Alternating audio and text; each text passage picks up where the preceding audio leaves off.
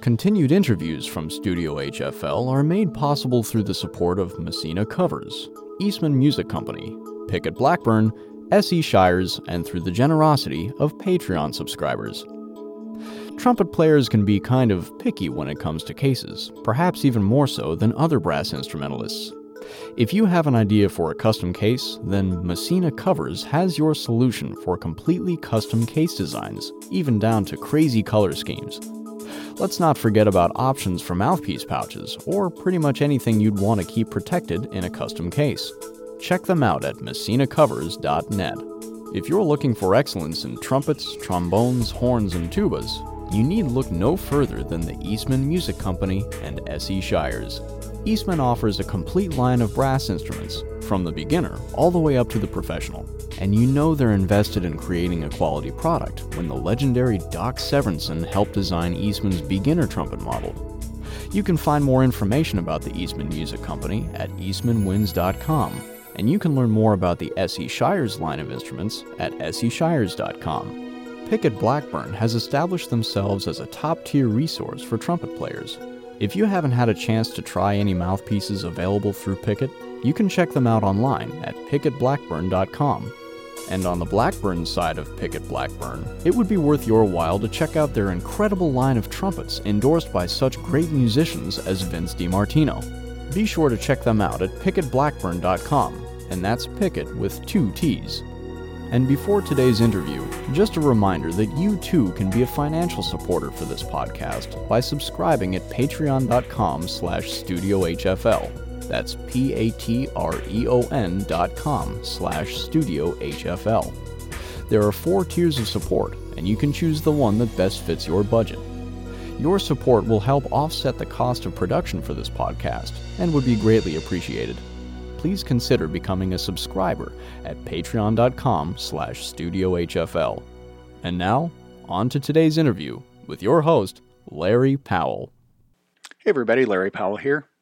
Today's interview with Joe Burgstaller is from July 22nd, 2020. And as I've gone back through and edited this interview for you, I was reminded of just how deeply Joe looks at music and what he does as both a performer and a teacher. I think you're going to enjoy this next little bit with Joe Burgstaller, and here we go with today's interview. And I think the first time I heard you was live with Canadian Brass here in Indianapolis.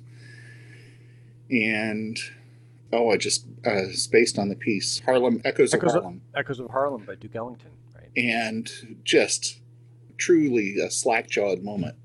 Oh. And I'm like, holy cow, that was truly amazing. And I don't remember who was across from you. I don't know if it was Chris or before Chris on trumpet at that point. It would have been before Chris. What year? Do you remember what year it might have been? Oh my gosh, no. I wouldn't even guess. Between 2001 and 2009. Yeah. But it could have been Ryan. It could have been. It was Ryan. Yep. It was. Oh my gosh. We're talking about 2001 or 2002. Yeah. But great show, and then I start seeing all kinds of things pop up on YouTube, and I don't remember the year, but it was your Blue Mozart on their riding mower. Yeah. And my kids love that, and I show it to my students, and I'm like, okay, now I want you to see a serious musician in a non-serious setting, and they love it. Good. There's a great story. There's lots of stories there to start with. First of all, I'm really glad you were at that concert. Well, that was an amazing time for me to be part of Canadian Brass, and that people ask me all the time, what was that like? And basically a fantasy to step into a group at that time, 35 years old, and to understand you and I and people who are already pros. We understand that being a musician is a lifestyle. It's not a 9-to-5 job, and you live this. And certainly Gene and Chuck and Ronnie, and Freddie, the founders of the group, they lived this 24/7. So you're stepping into a creation that's born of their life energy, and they're not messing around. This is literally their life. And so there's an element of, amongst all the fun, which is natural and organic to their personality, there's an element of seriousness that I just really appreciated, because every minute detail was poured over many times and analyzed and torn apart and put back together, and every moment in the show. And that was just to step into that kind of momentum. And I've been doing that as a soloist, but of course you're talking about the greatest brass group of all time that they created. And there's nothing like that original group. Truly. So, and I don't kid myself, and when people talk about how great the iteration was that I was in, it was a fantastic group. And it's never the originals of anything that actually risked everything in their lives to build something, right? So that was an amazing time, I have to say. And they're still mentors and teachers, and I admire them so much. I love them so much. They're amazing. You're right. The original group was special, truly special. Yeah. But what's amazing is the quality of that group really has stayed just absolute top shelf, even with all the changes in personnel. It's remarkable. And to look at the talent that's come through there it's a who's who in the world of brass players. Now, you said don't something. Get me wrong. I don't get to take anything away from the current iteration. I think is amazing too. No, they're fantastic. And Chris Coletti was in there for 10 years, and we're tightly connected, and I think he's amazing as well. And I just have so much admiration for those guys who started from nothing. They conceptualized that group from nothing, and just to be around them for so many years and get to hear all the stories, not as a fan, but as a human, and to really truly understand how hard they worked and how much they sacrificed to build this thing that has so far changed millions of people's lives. I remember seeing them on PBS when I was a kid, and then trying to emulate them in high school. You probably have a similar experience. And that literally changed our lives. That changed our life path, our career path going forward, trying to be like them. So then to be on stage with them for me was just about 8 years. It was amazing. Amazing. I was trying to do the math a second ago. You said you joined them when you were 35? I was 30. I was the youngest at that point to join the group, So that puts you almost 50. And I'll edit that out if you don't want to admit to that. I'm 49 years old. I started playing trumpet when I was 4. You don't look a day over 30. Yeah, baby. Thank you so much. What's the best? You still look like a kid, truly. But it's the trumpet that keeps us young, right? So that video you liked came from my first crossover CD. And I grew up playing what you might call jazz. That was how I started. But that video, I was going to ask, you said your kids liked it. So when I made that video, and it's the lawnmower video, I'm sure you'll link to it here, but it was a promo video for this crossover CD called Mozart's Blue Dreams and Other Crossover Fantasies. And it was followed up by another one called Bach's Secret Files and more crossover fantasies. And the whole project was about what if the great composers of yesteryear time travel to the future, present day, and got a hold of YouTube and had at their fingertips the incredible access that we take for granted to all these genres and styles, and how would it affect their compositional style? So not just playing like the head of the tune and then improvising over the tune, but actually like pulling it apart and putting it back together with this fantasy in mind. And so that lawnmower video was part of the Mozart Rondo alla Turca interpretation. And it has my Austrian humor in it. I'm Austrian, first generation American, and it had 2 life cycles, this video. The first helped my very first jazz CD, if you want to call it that, get on the top 50 jazz radio charts first week. Wow. And then it had a life of its own afterwards, where I started getting emails from parents of mostly 4 to 5 year old boys. 4 or 5 year old boys. Because and I found out that apparently I have the humor of a 4-year-old. Fantastic. And they loved the video because there's a character and there's machinery and there's a bad guy, and I'm the bad guy. And then the cop is actually my father. Oh, no kidding. Yeah, there's a little shot at my parents' house during a visit. And so I find that amazingly the following holds true for any creative endeavor, that if you set out to make it successful, that's not going to happen. If you set out to be original, not in a way that's different than anyone, but authentic to yourself, and who you are, then you have a great chance of being successful with a project or a release or something like that. And that's what that video is a representation of. That was a labor of love. And I just wanted also to do something with my parents. So my mom is behind the camera with me, framing the shots, and my father's on camera acting, and I got to do something with them. And it's something about that resonates. The authenticity resonates through to people, and maybe they can't articulate exactly why they're drawn to it, but there's an enthusiasm and our heartfeltness that people, you can't fake it. The first time through, you're watching and it's fun. And then maybe the fifth or sixth time through, you're watching and you're like, okay, this is really good. Like from a musical standpoint, this is really good. Thanks. And then the 11th time through, you're like, okay, you start to tear things apart. And some of the things that you mentioned, okay, this is not just a play the head, improvise thing. It was you recognize the craft that went into that. And I have to tell you, what year did that come out? 2005. So up until just after that video, I didn't know how shooting videos worked. I didn't know you recorded in the studio and then basically overdubbed. So here I'm thinking you're actually playing on the lawnmower. A little light bulb went off on that. But actually, I'm thinking maybe 2009.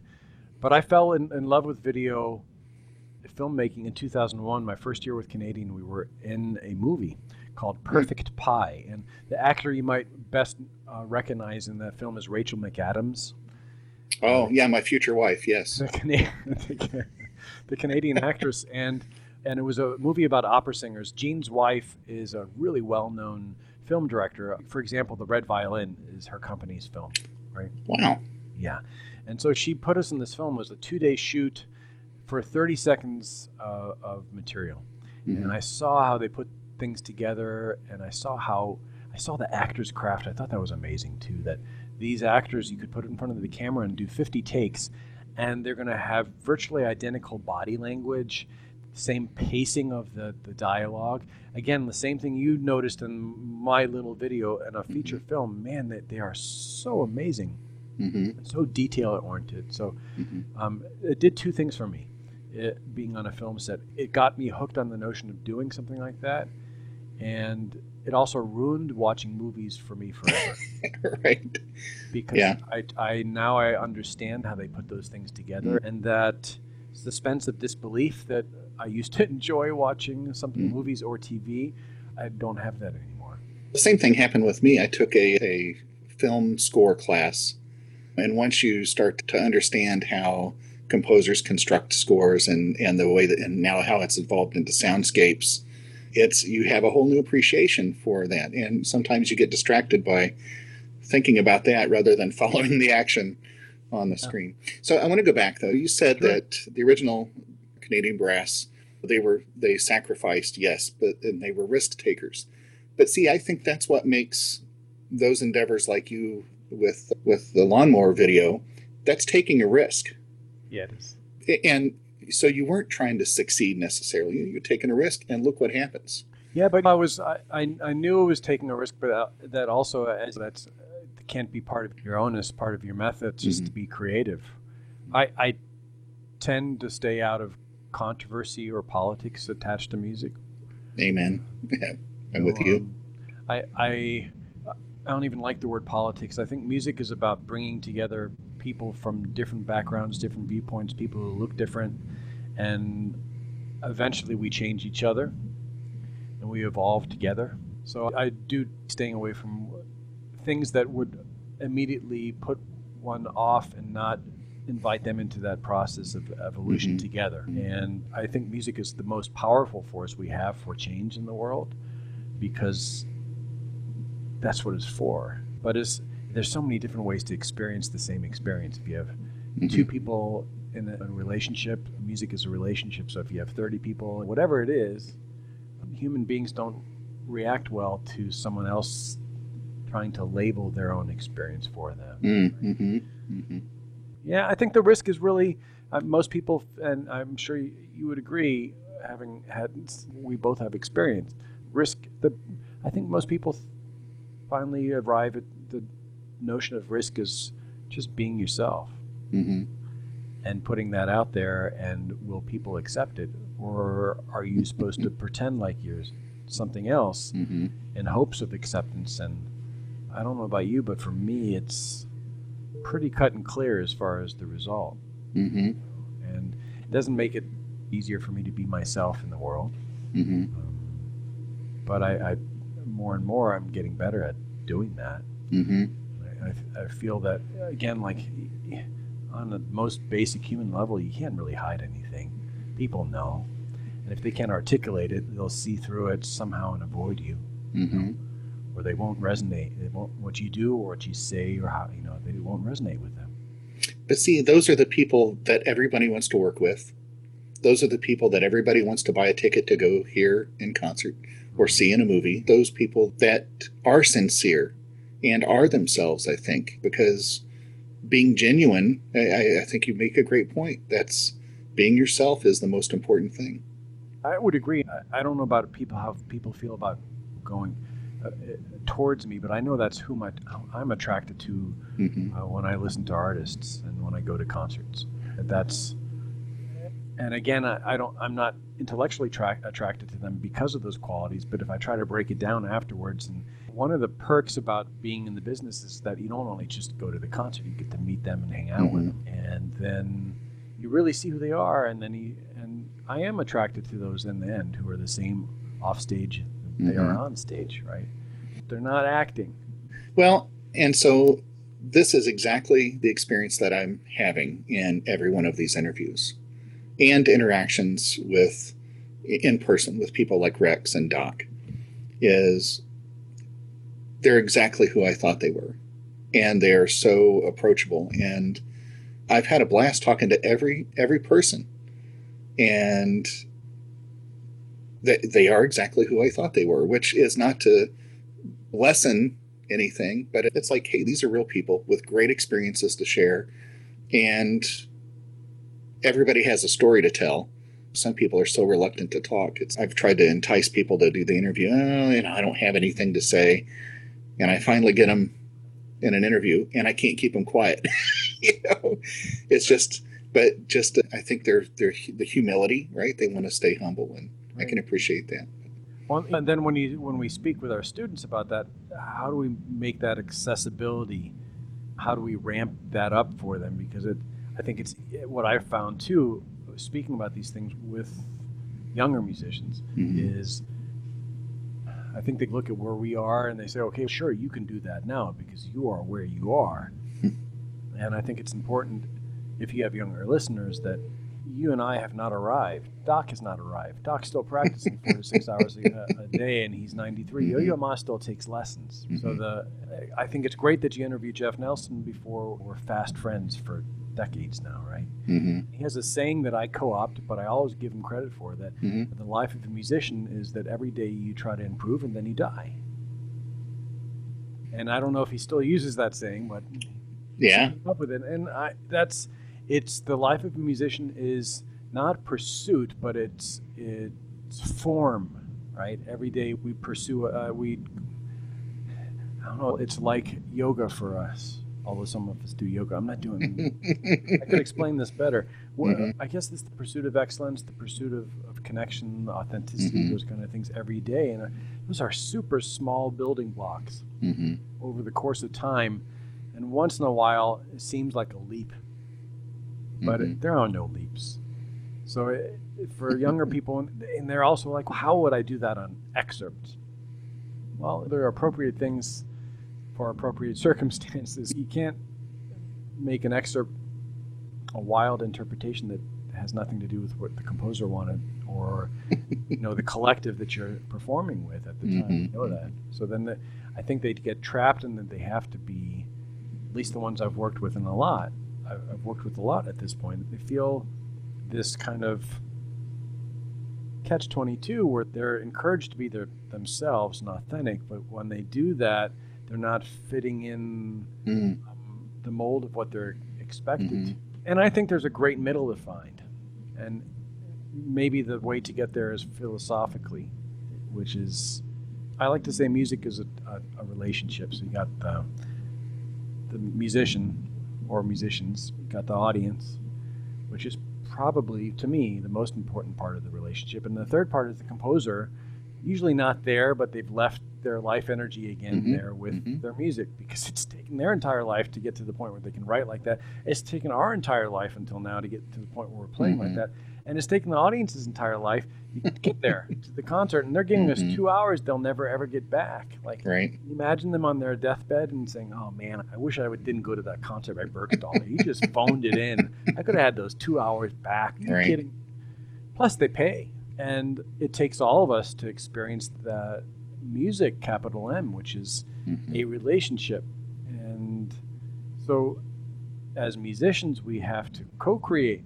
Even if it's a through composition, we still have to give our life energy into it. And at the very least, even if you're playing an excerpt, you got to phrase it.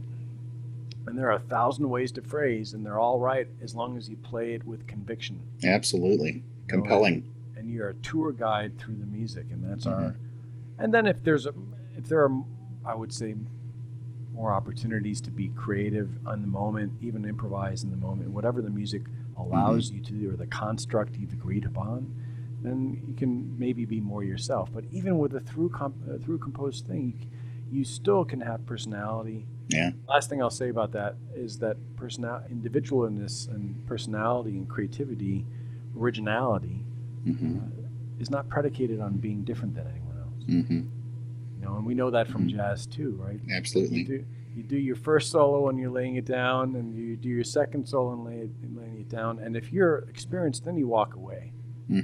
Michael Brecker only gave 2 solos per session, because after that you start comparing it to the material just wrote down, and now it's not present in the moment anymore. You're competing with something, and that'll get you off track too.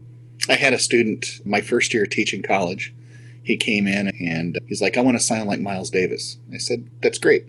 Early Miles or late Miles? I don't know. Or mid Miles. He changed. Or mid Miles. 3 times Davis did, yeah. But I don't know. And I said, who do you think Miles was listening to at the beginning of his career? Yep. And who was Miles listening to at the end of his career? Very different ears. Yeah. And I said, the way Miles grew is the way you have to grow. You have to listen. You have to absorb everything. And that will become you. That will be your voice, your personality later on. Right. And I hope that sounds good. I agree completely with that. I would take it a step further, that if you really want to understand those people that you admire, if you want to understand Ronnie, you have to start by listening to the people he listened to. And then if you look at history, and that's certainly the history of music, whether you're famous or not, you're standing on someone else's shoulders. We didn't get here alone, and they didn't get there alone. And now you've got a family tree and a lineage, and you start to understand that music is about we and not me. That goes back to something you just said a second ago about the relationship. I created a poster for my studio, and it says the question at the top, should I practice today? And then underneath it says, ask the composer, ask your conductor, ask your colleagues, ask your audience, ask yourself.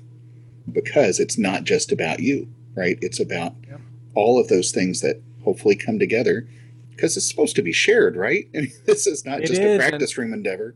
Yeah, the relationship metaphor, I think, well, it's not a metaphor, but it's true of any relationship that a major reason, if not the major reason, relationships might fail or keep going even though they're majorly unhealthy, is because the relationship is more about one person than the other. You know? And a relationship is about giving yourself to the relationship. And people say compromise in a relationship like it's a bad word. No, you're really fusing with the other people in the relationship. And that's, again, what's amazing about music. So, and have you done any work in El Sistema? No. I know the surface about it. Yeah. That's it. El Sistema is a philosophy, came out of Venezuela, and it's music for social change. And so I got into it because my wife has been into it for decades, and she's in this really great movie called Crescendo, The Power of Music, done by Jamie Bernstein, Leonard Bernstein's daughter. And so through her, I got into it, and it is music at its purest form, right? It was conceptualized in Venezuela to really, because at that time it was such challenging circumstances, the saying was, if you either put a trumpet in their hand or a gun. But then the deeper message was that the orchestra and the band and the musical ensemble can be and should be the perfect model for how society should work. So people, again, from different backgrounds, they look different, they have different religious or theological or spiritual or political or whatever beliefs, but they're meeting and their goal is harmony. And there's a leadership structure, and we embrace our roles and we uplift each other, and that's the way the world should work. And so we're in the most challenging times we can remember right now in the world. And I think a lot of people on Facebook and social media are saying, look how valuable the arts are, because that's what everyone's turning to under these times of duress. And I think they're wrong. I think they're missing the real point. The point shouldn't be passive viewership of the arts. It shouldn't be intake. It should be looking at that philosophy of what is pursued in music, especially in the ensemble, and figuring out how to operate that way. You know, and that, I think that's the real lesson. When you're a passive fan, and that's the way to start. You got to start that way, but you can't end there. Yeah. You know? It's Byron Stripling, and I've used this in a couple interviews. That guy's amazing. Musician, yes, but what I realized as I interviewed him was he is wise and brilliant, but he said something that it truly resonates with me, and I share it all the time now. He said, when we come out on the other side of this, we owe it. We have such a responsibility to the world to show up, and because he said they need us now more than ever. And it's not, he wasn't talking about the online exchange. He's talking about that exchange in the concert hall or in the recording studio or the rehearsal space, because sometimes it's not just an audience. I miss sitting next to my colleagues and making music, even in rehearsal. Agreed. And there's an exchange, there's that relationship, and I just think he's right. And the world is hungry right now for that again, which is why I think so many people are risking going out. I think they should stay home, but those are my 2 cents. Yeah. I'm staying home, but we're staying home as well. We don't know enough yet.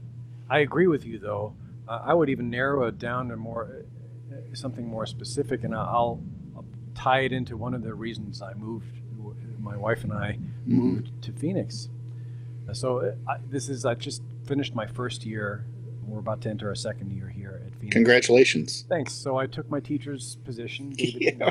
David Hickman was my teacher here when I was a student at ASU. And so I've succeeded him. And in so many ways, it's a dream come true. And one of the things we decided to do when we got here, so Phoenix is a bustling metropolis. We're about 6 million in the Metro Phoenix area, which is about 6 cities put together. And when I was a student here, there was some physical distance, and since then, it's a metropolis, right? More of an LA type than a New York type, where I was in New York for 20 plus years. Great, but this is the best of everything. Lots of people, lots of culture, some distance. But one of our goals, and we did it, is to start joining community ensembles.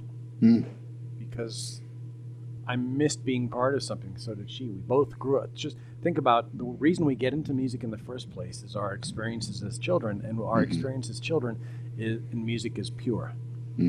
Where I'm like band is the best class, right? Because you get to be there and you're having fun, and we don't even know how much we're learning. We're changing our brain structure. We're enhancing everything that we all the benefits of music that you can get from just having fun and participating. And then it gets adulterated. It gets ruined by trying to be a professional musician, because you're attaching this thing that it doesn't belong in music. The pressure of finance and making a living and those kind of things, because then you're even the best of us, you still have that baggage you're dragging along beside you, and that's not where the purity of music comes in. It's you want to give without expectation of receiving. And if you're giving so you can receive and make a living, now you've adulterated the experience of music. And even though I believe in that, I'm human. So I know I get paid for what I do, and it's in there. Except I don't get paid for playing in the community band here. I get to play third cornet, and my wife plays second trumpet, and I get to flirt with my wife the whole rehearsal, just like it would have been if we were in an ensemble in high school together, and still play. And it's not about me. The light's not on me. I'm not getting paid for it, and it's back to this pure experience. And everyone is there, and we're varying skill levels. It's fine. Everyone is there for the same purpose, like to be part of something, to have fun together. And so I think that's what everyone needs, that sort of communal experience. Well, this is going to feel like a hard left turn. Okay. But that's okay. You're the first one who's really gotten to some nuts and bolts of the why we do what we do. And that's still, I'm going to be processing that for some time, but I love what you said. So let's talk about this David Hickman thing. He was there for how long? Wow, I don't know how many years Dave was at the position at ASU. Let's see. At least 30 years. Yeah. And you and many other terrific musicians came through his studio. That's kind of wild, right? But what a recognition of both his teaching ability and you as your own, as a student and then as a performer, to come back to your alumni where you graduated. Alma mater. Alma mater. Thank you very much. That's the fancy term. We're getting fancy now. Yes, thank you so much for that. That's pretty special. Yeah, it's right out of a fairy tale. Yeah, I don't even know what to say. It's just embarrassing. Embarrassment of riches, what they say, right? Yeah. And now I had gone on to look a little bit. I know, of course, you have undergrad and master's program. Do you do doctoral level there? Yeah, we have doctorates. And so so teaching is an interesting business, right? There's all sorts of ways of going about it. I approach it, teaching is, I always wanted to be a teacher. I did not get a music ed degree. If I went back and advised myself when I was 17 and I started college, I would have said do both, because I ended up basically studying both anyway.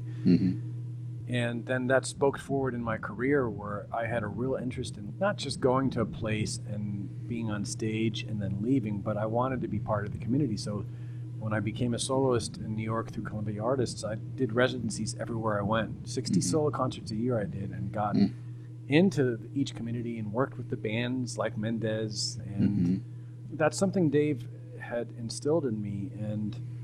But it's the same attention to detail, it's the same devotion on both sides. Both teaching and performing are different versions of sharing. And so it's interesting, like I choose to be as invested in my students' success as I am in my own success. I don't take responsibility nor praise for their success, because that would break, again, you can't, it's the same thing as performing, right? Or giving in a relationship. You can't give with that expectation of receiving. It's such an interesting business. There's so much opportunity, and it's, what am I, 14th year of teaching at the college level? The first 13 were at Peabody.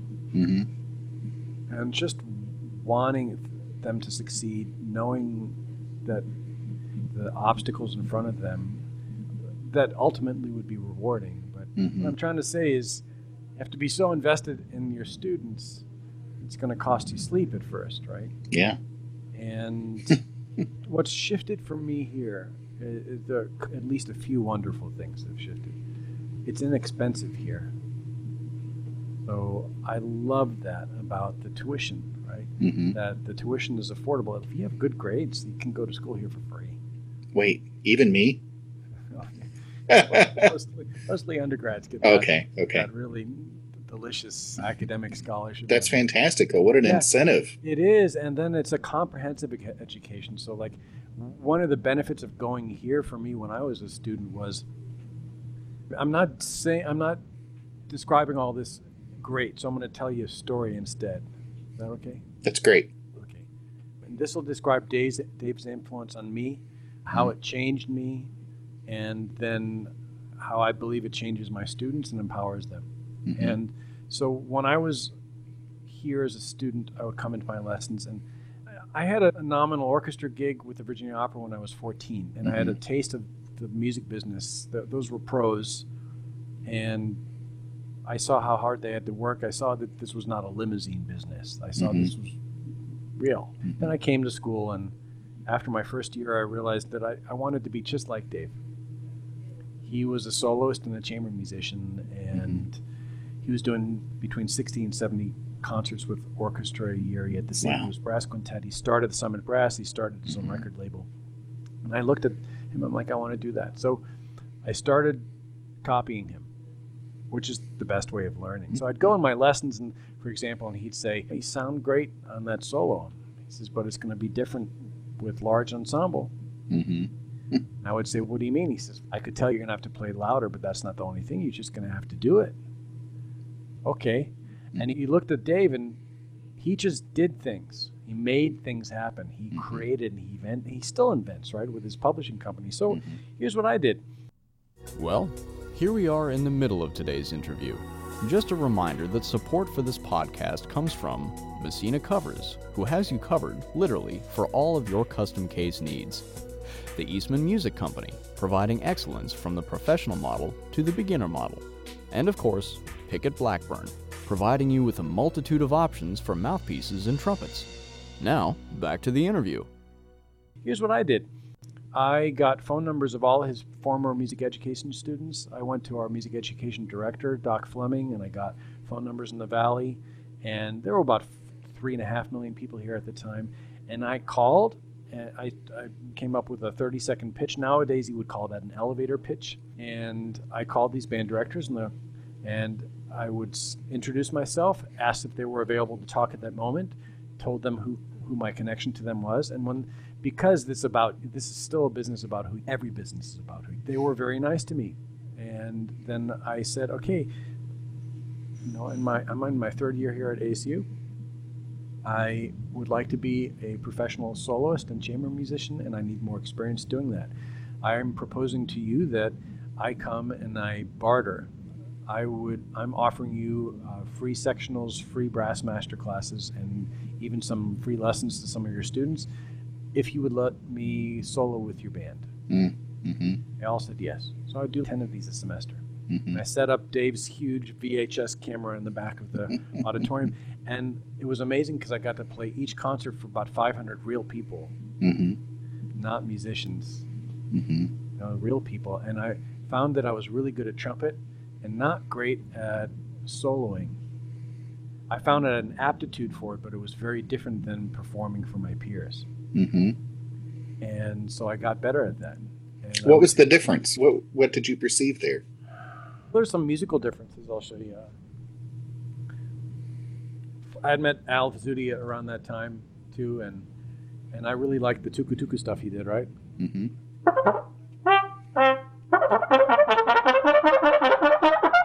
The double octave things. And I worked that into, I'm playing C trumpet, but I worked that into Macarena, right? You know that cadenza, but in the middle of it goes.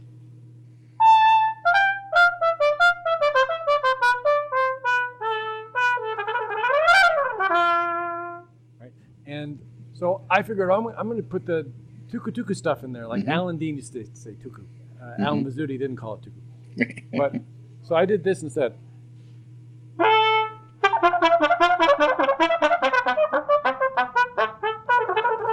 But clean. I used to practice that. And my trumpet friends would go nuts. And then I would do it in front of a normal audience, and they were like, they didn't get it. Yeah. Because it wasn't about music. It was just about playing fast and impressing. And so that was a lesson that it took me a little while to learn.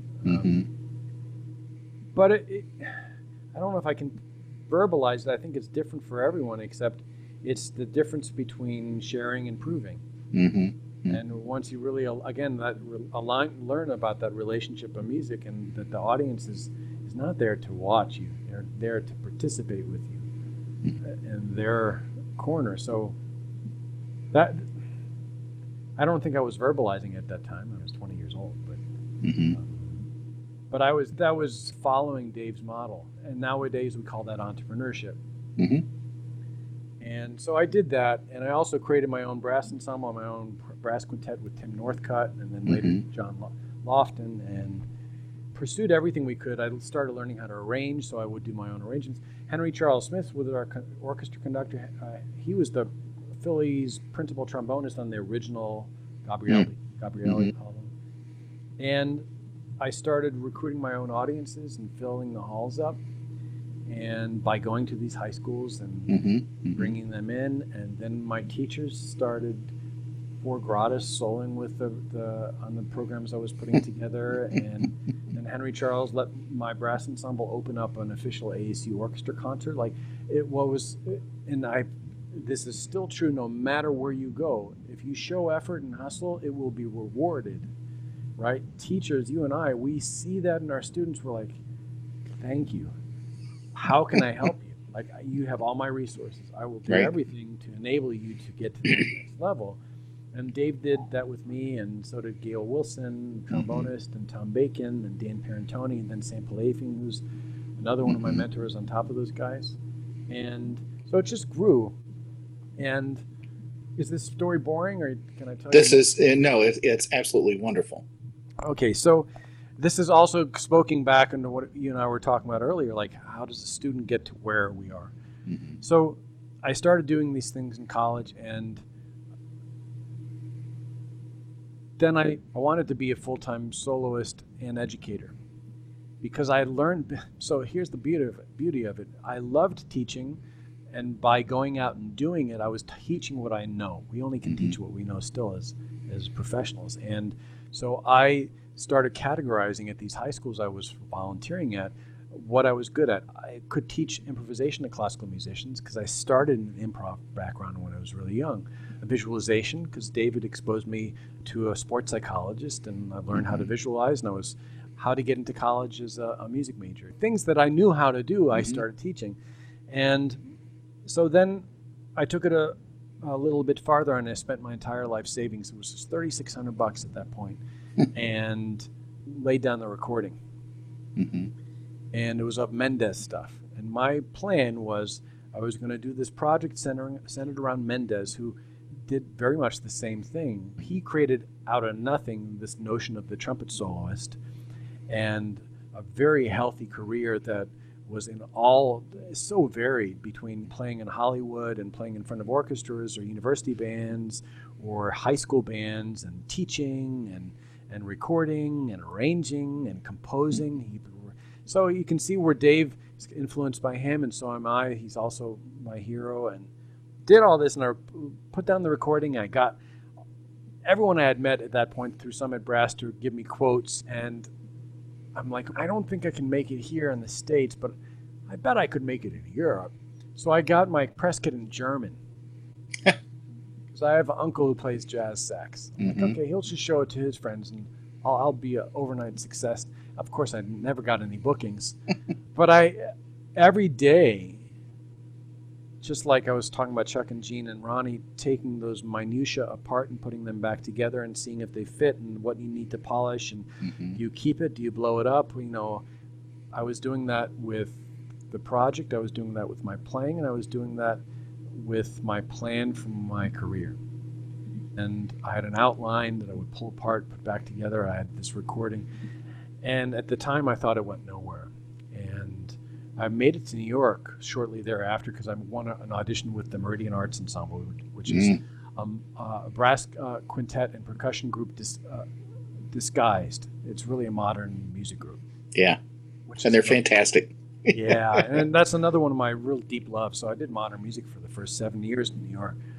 So I'm there for 3 years in New York, and Meridian, a couple of the guys, they've been in it for many years, and they've decided for different reasons that they might want to quit their instrument or take a sabbatical or those kind of things, and those are normal occasions in life. And it prodded me to pick up the phone on a Thursday. Here's where the story gets good, so you can just like bookmark here. Okay, got This is it. the moral of the story for the students. On a Thursday at 5 o'clock, I called John Kittredge, who was the VP at Columbia Artists at that time. Mm-hmm. And I had met him through Meridian, and I said, John, I might have some more time coming up because Meridian's going to slow down, and I've always wanted to be a soloist. And I gave him my pitch, what I used to do in Phoenix. And I said, which was residencies. Mm-hmm. And he says, that sounds fantastic. And he says, do you have a recording? I said, yeah, I do. He says, how fast can you get here? I said, if I take the A train and I run 27 minutes. Mm-hmm. And he says, run. And I'm like, John, I haven't even shaved. Like, I've been on the phone all day with presenters. He says, shut up, run. Okay.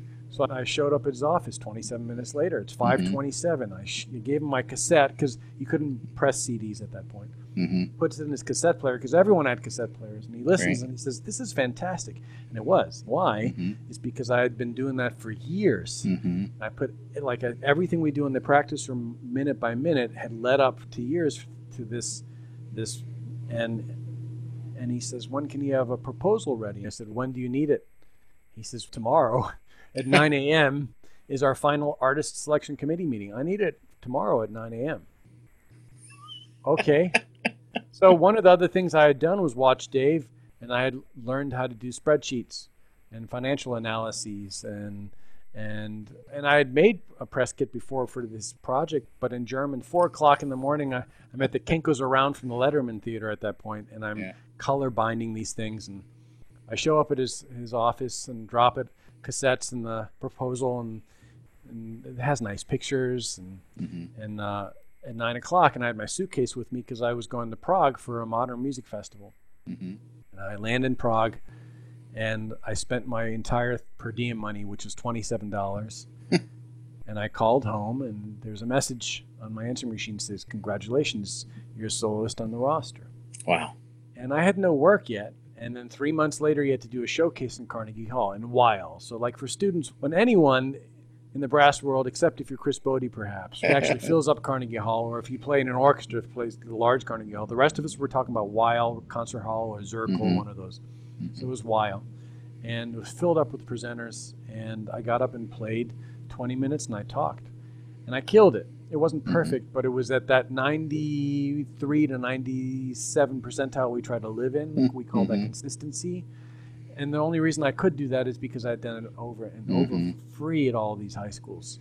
And I developed a rhythm from my speaking. I developed, believe it or not, I know you can't tell from the interview, and I developed consistency, and so it went really well. And I went straight from that showcase back to Prague for a different modern music festival. So I had my suitcase backstage again, and I spent my per diem money. I think it had gone up by $3 at this point to $30. And he calls 3 times, and he says, my first call was, he says, we're half an hour into our booking season. Booking season is 3 months long. You already have 27 concerts. And then, so an hour and a half in, this is third call. He says, well, we're an hour and a half in. We've cut you off at 64 concerts. Oh my gosh. And we'd like to have a meeting with you when you come back, please. Okay. So I called him when I got back, and we went in and we sat down, and these are all the bigwigs around this big table. And sat down, and they said, congratulations. I said, thanks. They said, we're concerned. I said, so am I. And they said, first of all, and congratulations, you're booking-wise, number of bookings, you're the most successful soloist we've had on this roster since Van Cliburn. Oh my gosh. Just let's not get too excited. It's just the numbers, not the quality. And I said, thanks. And they said, but we're concerned. I said, so am I. They said, what are you concerned about? I said, you go first. They said, no, can one embouchure last through 64 concerts? I said, yeah, sure. They said, okay. So what are you concerned about? I said, what about next year? And they said, what do you mean? I said, we got 64 for this year, but what about the year afterwards? And they said, yeah, no, we haven't had anyone that successful in many years. I said, I heard you. But what about the next year? And they offered me a job right there. If I ever quit trumpet, to be part of that Wow. other side of the table. Wow. And that, again, that persistence, certainly I got that from my parents. Dave is also like a parent. Mm-hmm. Everything you see him do, you see that intensity and that follow through. And Mm-hmm. I think as long as you can adopt that attitude, you'll be successful. Yeah. You know? That was a very inefficient way of telling that story. That was a great story. And you can't just do the 30-second elevator version of that. Oh, You no. have to have the context on that. And If you watch I'm sure you'll get some metrics back from the interview. It's going to go, everyone stopped watching right around there. now, I just remembered I interviewed Deanna a couple of months ago, and I saw her with Dallas Brass. Of course, that's a number of years ago. What another amazing talent and person. And I admire her so much in so many different ways. But I can see where all of this really has to be a dream to have colleagues who are so focused on great musicianship and the entrepreneur part of things. And I just think, holy cow, especially these days when musicians have to know both of those so well. I wish there was a better term than entrepreneurship, because I think most schools, thankfully, Deanna runs our entrepreneurship certificate program. Mm-hmm. So it's focused on the right things. But I would say most students think that's about learning how to do your taxes and putting up a website and those kind of things. What it should really have is creation should be in the title of what it is, because we're talking about creating things. If you know anything about Deanna Swoboda, she created out of nothing. Think about tuba, and I think tubas are the most musical of all brass instruments. Every tuba player I've ever played with. Heresy. Well, it's true, right?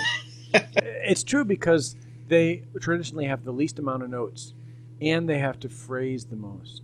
So I think the simple things are the hardest, and when they're phrasing, and that's where you really learn how to phrase with the fewest notes possible. If we go back to Miles, it's like too many notes, more space. And so I've learned the most, and she's one of the ones I learned from. And so then I'm saying that because tuba,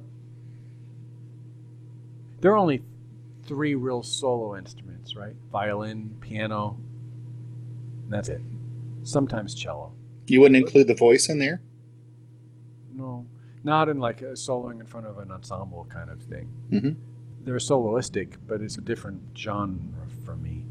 But as far as instruments, those are the 3, right? So the rest of us are novelties. And then you have to carve your own thing. And of us novelties, poor tuba players, because there's a stigma that a normal person is going to look at it for a tubist and like they're going oopa. Cartoonists make jokes about tubas. Of course. It's not fair. But then if you think about that's the landscape that she created out of nothing. Did she talk to you about her tuba rap CD? Yeah. And how I think it was Jupiter, because of that, created a position for her out of nothing. And that's like from nothing.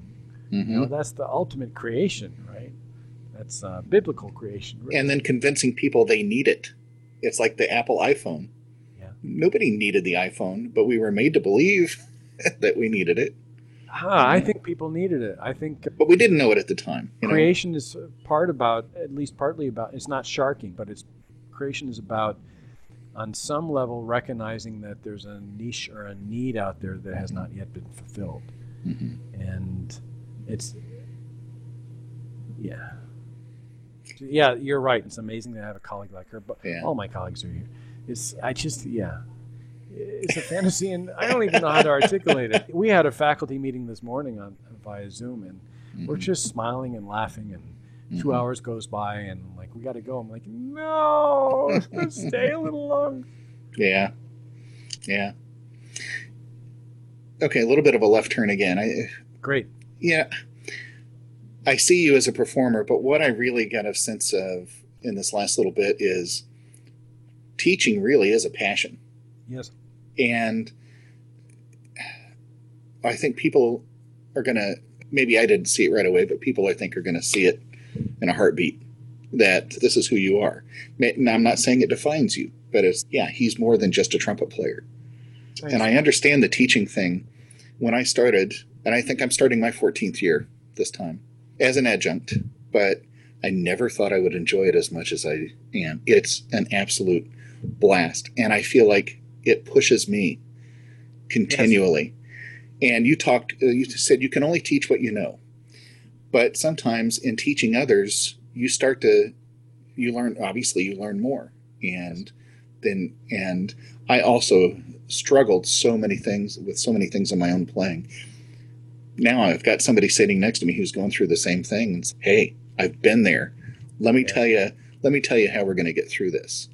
And it's such a rewarding feeling to think they're not going to have to suffer as long as I did in this.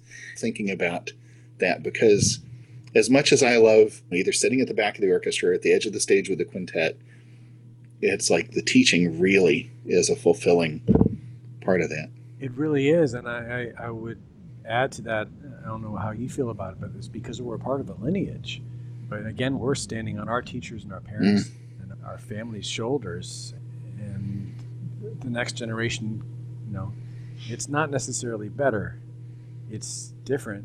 Yes. And they're doing many of the same things, but we're passing on, we're just paying it forward. And when you do, that's the goosebumpy thing, isn't it? Yeah.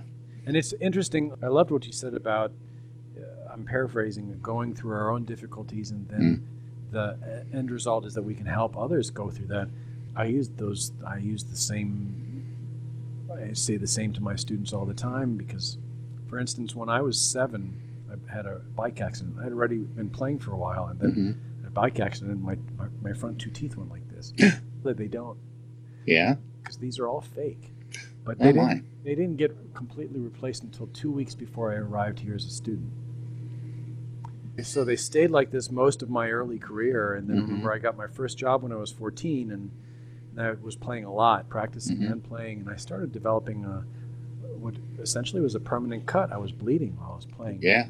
And I had a trumpet-playing dentist who tried helping me 3 times a week, gratis, free. And he was putting bonding on, and then I even had a stainless steel thing that made me look like Jaws from the Bond movies, and dental adhesive would leak out and get into my valves. And it was one of the most depressing things I'd ever gone through, and certainly one of the most challenging. And finally they shaved them off and put caps on 2 weeks before I came out here. And I remember Dave put down his horn, he says, "What did you do?" And I had to relearn how to play. And since then I stopped counting at 8 embouchure changes. And when was the last one? Don't say this morning. I'll tell you the most drastic one, though, was in Indiana. I couldn't tell you what. There's a town in Indiana with a K. Kokomo? Yes. And there was a Kentucky Fried Chicken I was eating at 4 hours before my concert. My tooth fell out. One of my embouchure teeth fell. Ding, ding, bounced on the plastic plate. Best concert of the season. Because? Because under duress, when you're sick, under duress, you are not afforded to do anything except concentrate on every single moment in the now. And somehow, it's not because I'm special.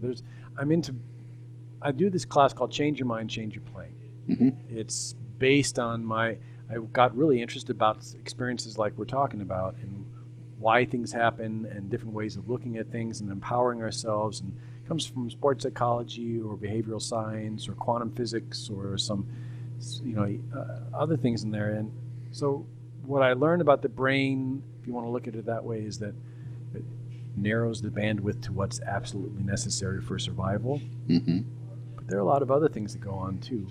But the long story short is I developed empathy. I was just, until then, I was a kid who could play, and I was on what it's like when we're young, we're recognized for being the best in our little pond. Exactly. And so empathy, and I'm not going to swear, I wasn't a bad person, but I had not developed empathy for those who were going through that because I hadn't gone through it. So what I'm saying is now I've been able to be part of the recovery journey for hundreds of people who've gone through embouchure changes. I understand the emotional turmoil it takes you through when your self-identity is ripped apart because you can't do what you could do before. Yeah. So there's always a reframe of that in hindsight when we go through those difficulties. Okay, I went through that fire and I'm the better for it. And that's the most, I think, especially now, instead of the situation we're in. I don't like that word opportunity. I think that there's too much suffering going on in the world to say, oh, this is an opportunity. People are dying. It's not an opportunity.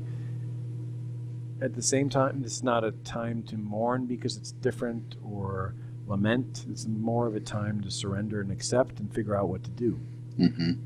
And so that, I think that's where music can really help too, because music is us constantly adapting to.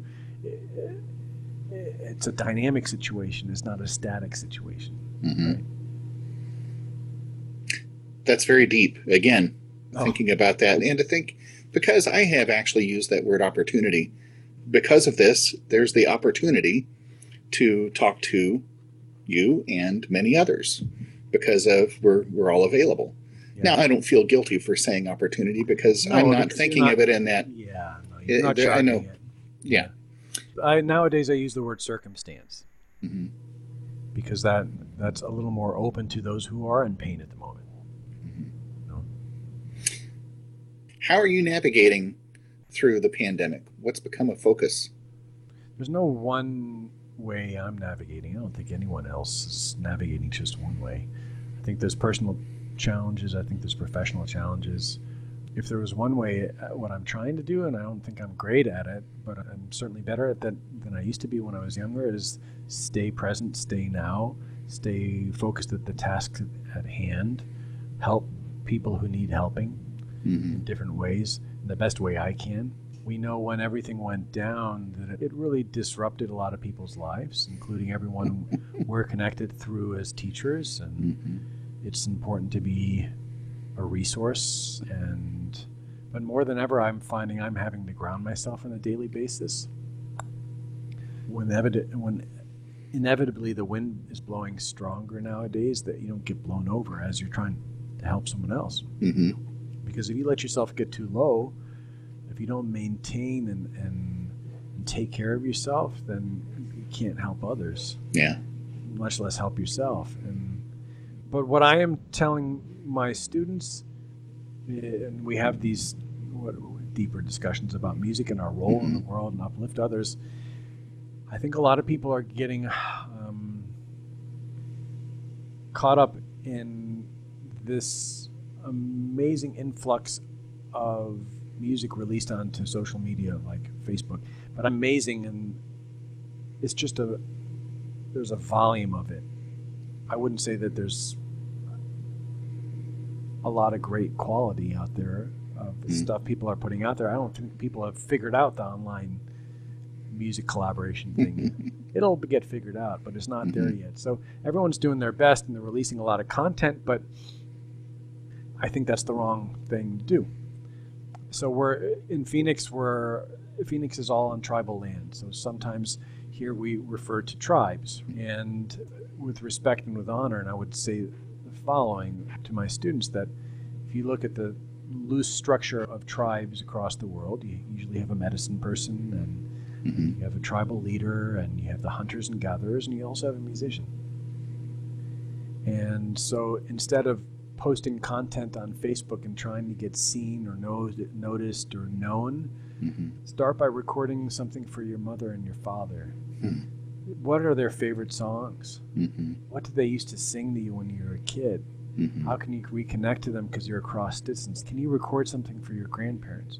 Can you go, what we've been doing is going out and doing pop-up happy birthdays outside our colleagues' houses because everyone's inside. Like, how can literally put a smile on someone's face and connect with them? And again, now we're going back to the real purpose of music. It's not to be known. It's not to have a great big following. And those who do have a great big following, let's say Chris Bodie, it's one person at a time. An authentic connection, and staying and talking to his audience for 2 hours after every show, and making a authentically making a connection and embracing that. And so that's, if the circumstance allows or demands for something right now, that's what it is reinvigorating those personal relationships and giving.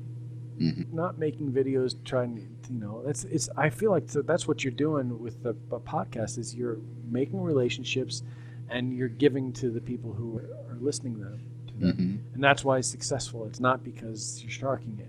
And you definitely have a certain status in the music world and a position that you can leverage for more visibility.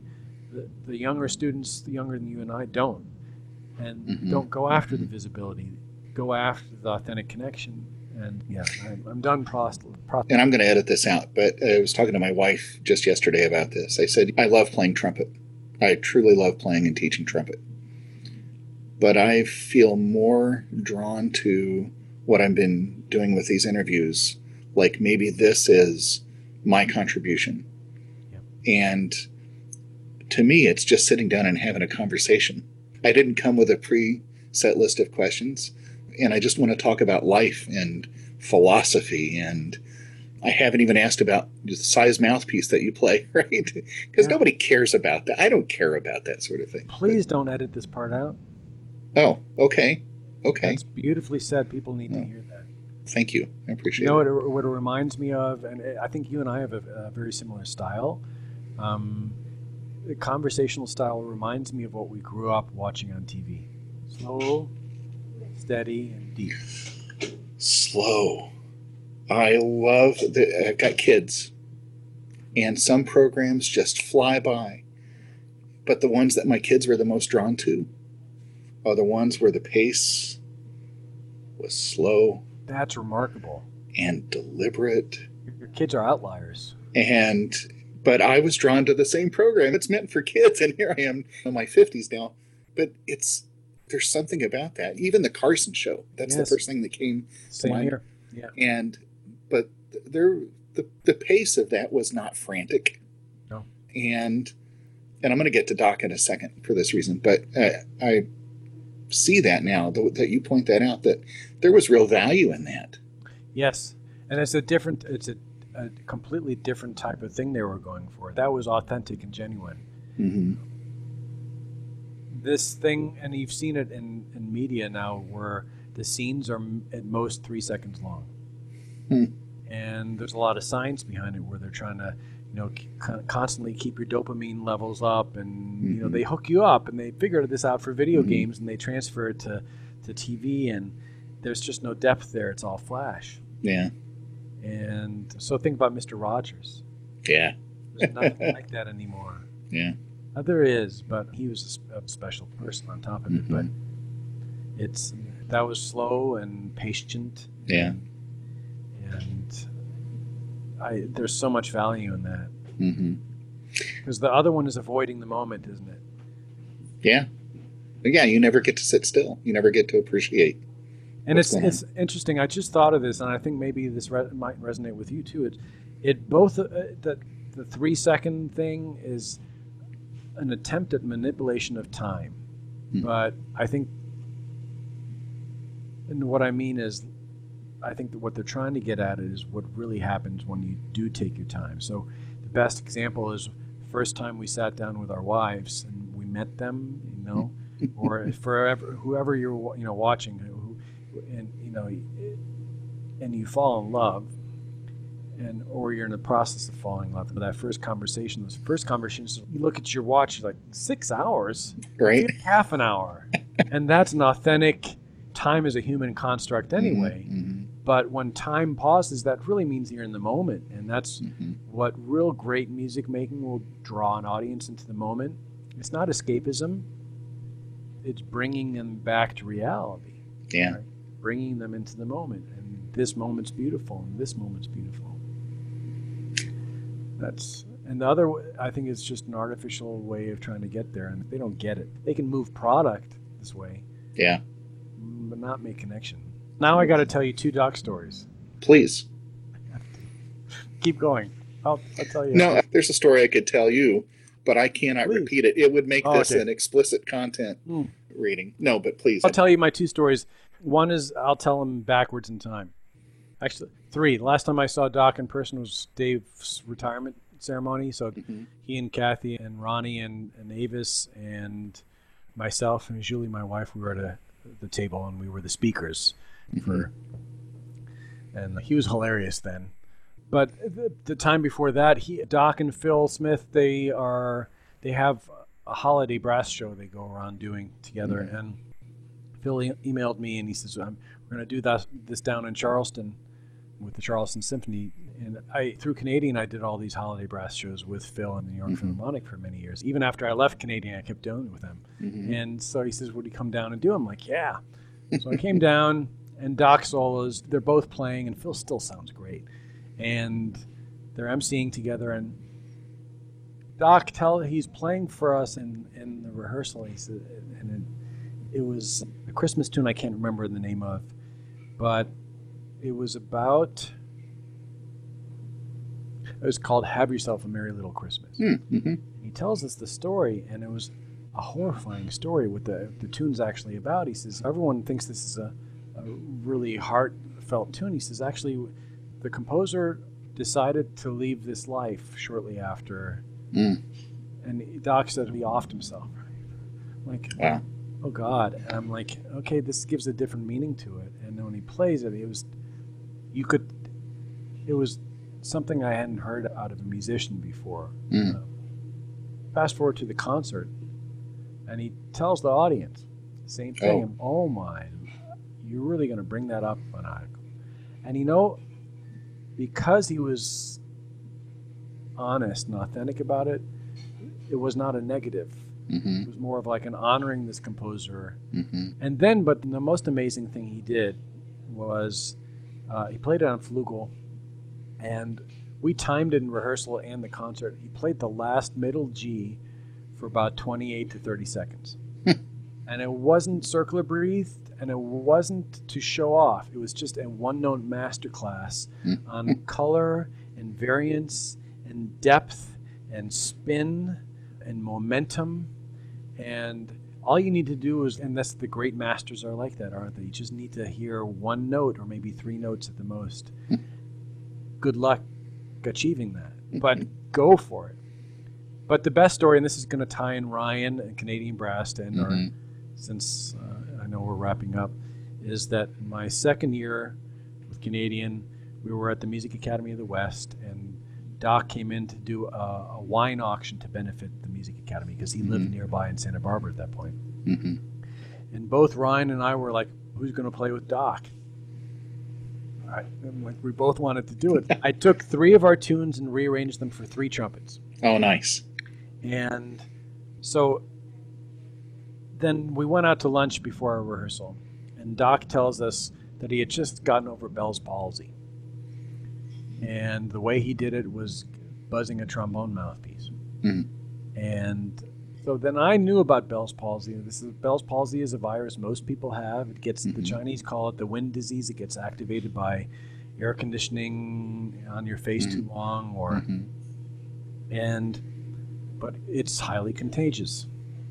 And I also knew Doc loved trying mouthpieces. And the way he tries his mouthpieces, you take the mouthpiece and you stick it all the way in the mouth and all the way in, there's saliva dripping down. And so I had a plan. So I came to rehearsal, and so Ryan and I both sat on either side of Doc tries Ryan's mouthpieces. And he turns to me, and I had 5 mouthpieces. They're all decoys. The ones I didn't use, so he takes everyone, and he tries it. And then we're about to start, and we were rehearsing Amazing Grace, which used to be Ronnie's solo. Out of my pocket, I reach and I get, he says, "What's that?" I'm like, "It's another mouthpiece." And he says, "Let me see that." Okay, you can have it back. And I'm like, I got to go to the restroom. Yeah. Drank too much at lunch.